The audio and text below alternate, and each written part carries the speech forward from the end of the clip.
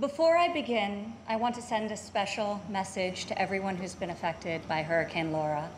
Our hearts are with you. The President will continue to support you every step of the way. And just like Americans always do, the nation will come together to help you rebuild your homes, businesses, and communities stronger and more resilient than ever before.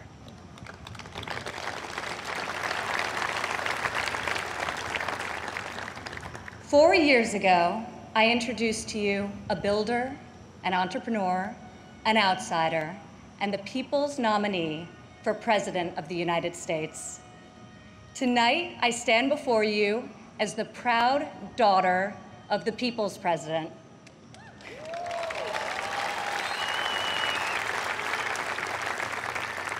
He is our commander-in-chief, champion of the American worker, defender of common sense, and our voice for the forgotten men and women of this country.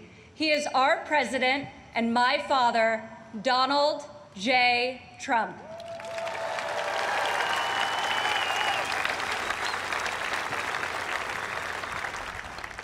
This evening, I want to tell you about the leader I know and the moments I wish every American could see.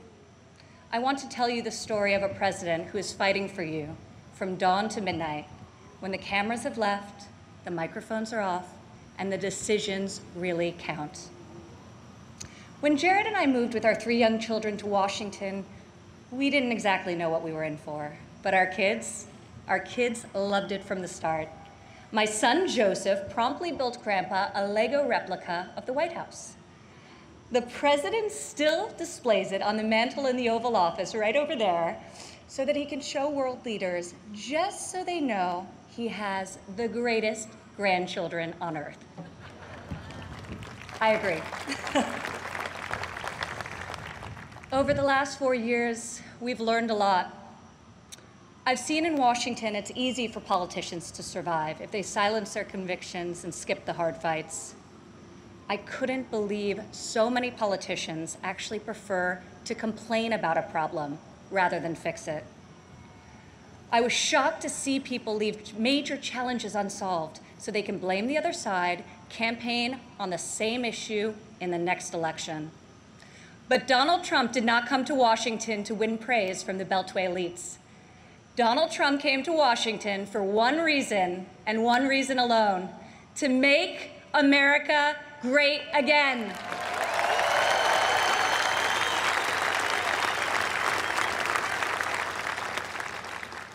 My father has strong convictions. He knows what he believes, and he says what he thinks. Whether you agree with him or not, you always know where he stands.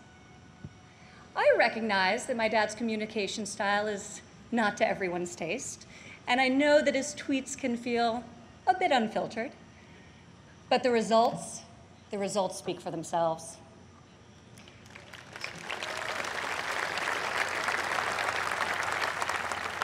He is so unapologetic about his beliefs that he has caused me and countless Americans to take a hard look at our own convictions and ask ourselves, what do we stand for? What kind of America do we want to leave for our children? I am more certain than ever before we want a future where our kids can believe in American greatness. We want a society where every child can live in a safe community and go to a great school of their choice. We want a culture where differences of opinion and debate are encouraged, not canceled, where law enforcement is respected, where our country's rich diversity is celebrated, and where people of all backgrounds, races, genders, and creeds have the chance to achieve their God-given potential. This is the future my father is working to build each and every day.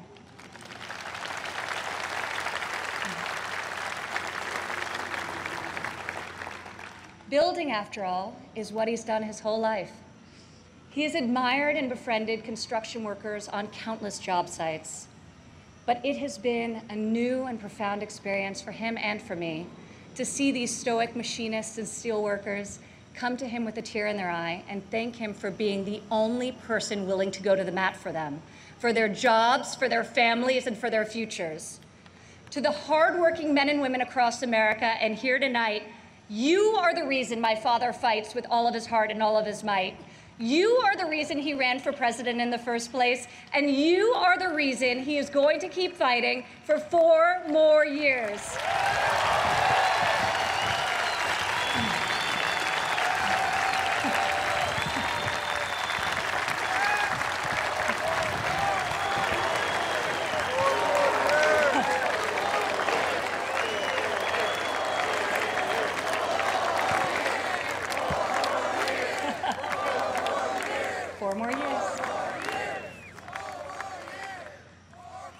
I remember one evening in early February of 2018, we were in the Oval Office with my father's top economic advisors, and the president was pushing to keep the promise he made to renegotiate the bad trade deals that had gutted millions of middle-class jobs.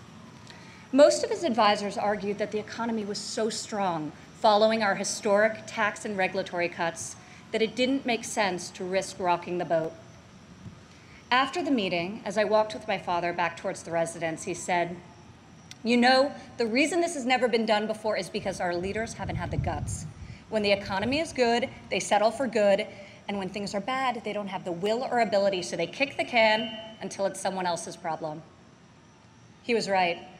If my father didn't take on these fights, no one would. In the months that followed, President Trump refused to settle for a good deal. He wanted a great deal, and ultimately, that is exactly what we got.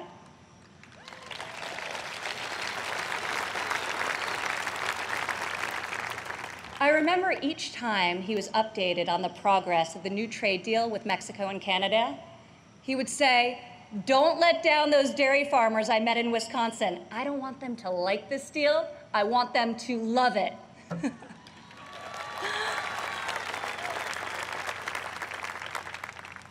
Today, in the midst of this unprecedented global pandemic, it's more clear than ever that our president was absolutely correct to take on trade when he did and bring our jobs, our factories, and our life-saving medicines back to the USA.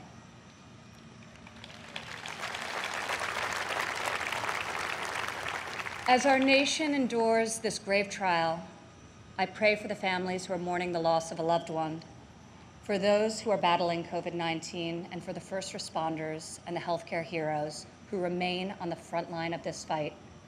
The grief, sorrow, and anxiety during this time is felt by all. I've been with my father, and I've seen the pain in his eyes when he receives updates on the lives that have been stolen by this plague. I have witnessed him make some of the most difficult decisions of his life. I sat with him in the Oval Office as he stopped travel to Europe. I watched him take the strongest, most inclusive economy in a lifetime, the lowest unemployment in a half century, and the highest wage increase for working families in decades, and close it down to save American lives. It is why our president rapidly mobilized the full force of government and the private sector to produce ventilators within weeks, to build the most robust testing system in the world, and to develop safe and effective treatments, and very, very soon a vaccine. My father isn't deterred by defeatist thinkers. The word impossible, well, it only motivates him.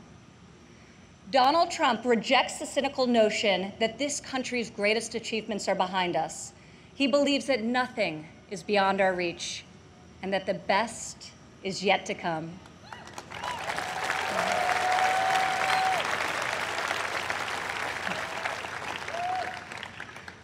I have seen all of my life how my dad believes in the potential of each individual. Earlier this evening, we were all inspired by the incredible testimony of Alice Johnson, a great-grandmother who was sentenced to life in prison for a first-time nonviolent drug offense. I was with my father when he decided to commute Alice's life sentence. Together, we watched Alice leave prison after nearly 22 years. As she ran into the arms of her family and they celebrated a joyful reunion, my father got very quiet. I could see the emotion on his face. After a long silence, he looked at me and said, "Imagine how many people there are just like Alice." From that point on, he became a voice for those who had been unfairly silenced in our prison system. President Trump rectified the disparities of the 1994 Biden crime bill that disproportionately hurt African Americans. Against all odds, he brought together Republicans and Democrats and passed the most significant criminal justice reform of our generation, and we're just getting started.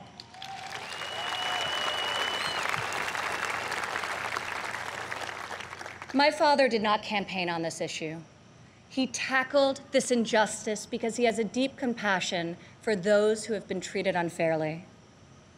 More than rhetoric and political prose, the ability to build consensus and achieve bipartisan success will help heal our country's racial inequities and bring us forward together. President Trump is advancing the American values of work and family. 4 years ago in Cleveland, I said President Trump would deliver for working women. Last year, over 70% of all new jobs were secured by women.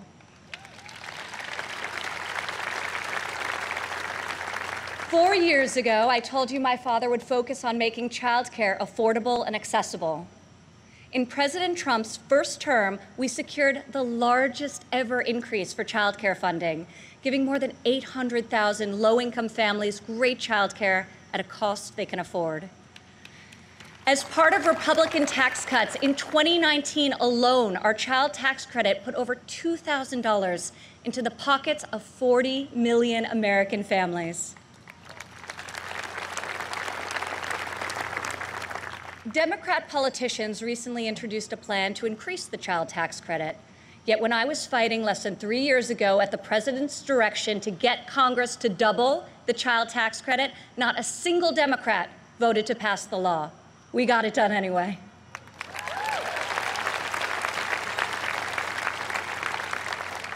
Four years ago, I promised that President Trump would support mothers in the workforce. In his first year in office, he signed into law the first ever national paid leave tax credit. Today, 8 million more Americans have access to this benefit.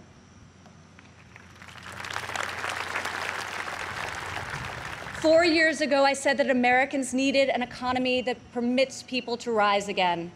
During President Trump's first 3 years in office, 72% of all new jobs went to Americans who had been outside of the workforce. 4 years ago, I told you I would fight alongside my father, and 4 years later, here I am.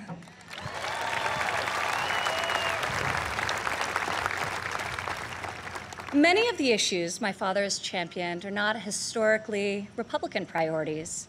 Yet where Washington chooses sides, our president chooses common sense. Where politicians choose party, our president chooses people.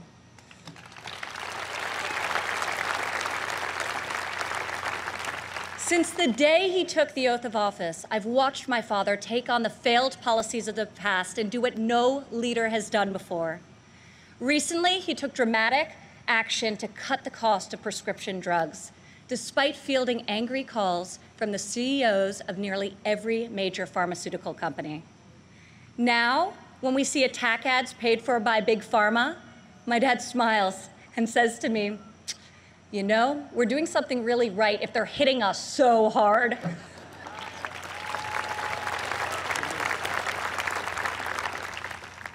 This spring, our president saw that American crops were going to waste because food supply chains were disrupted by the virus. He directed Secretary Perdue and me to find a way to get this nutritious food, fresh fruit, vegetables, meat, and dairy, to families most in need. Within a matter of days, we launched the Farmers to Family Food Box program, which has now delivered over 100 million meals into the hands of American families.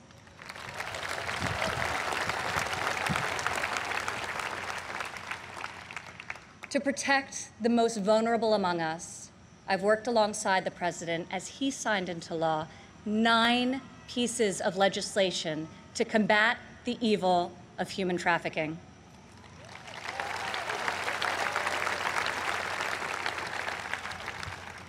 I've stood by my father's side at Dover Air Force Base as he's received our fallen heroes, and each time it has steeled his resolve to finally stop the endless foreign wars.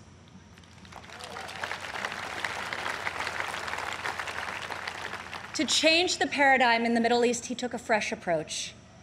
I heard foreign leaders beg him not to move the American embassy to Jerusalem, yet he delivered on a promise also made and unfulfilled by past presidents because my father knew that it was the right thing to do.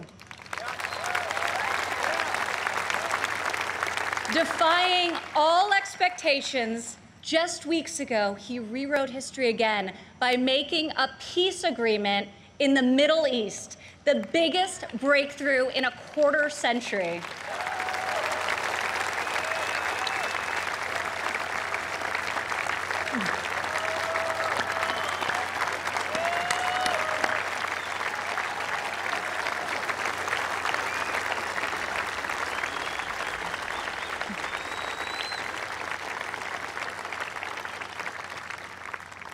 For the first time in a long time, we have a president who has called out Washington's hypocrisy, and they hate him for it.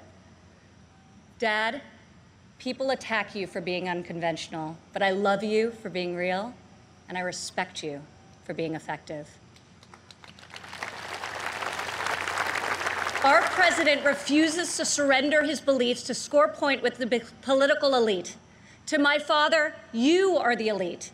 You are the only people he cares about scoring points with. If these problems were easy to solve, previous presidents would have done so. But you don't achieve different results by doing things the same way. Washington has not changed Donald Trump. Donald Trump has changed Washington.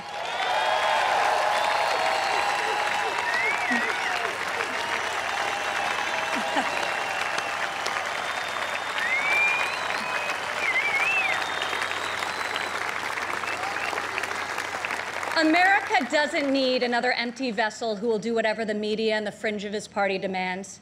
Now more than ever, America needs 4 more years of a warrior in the White House.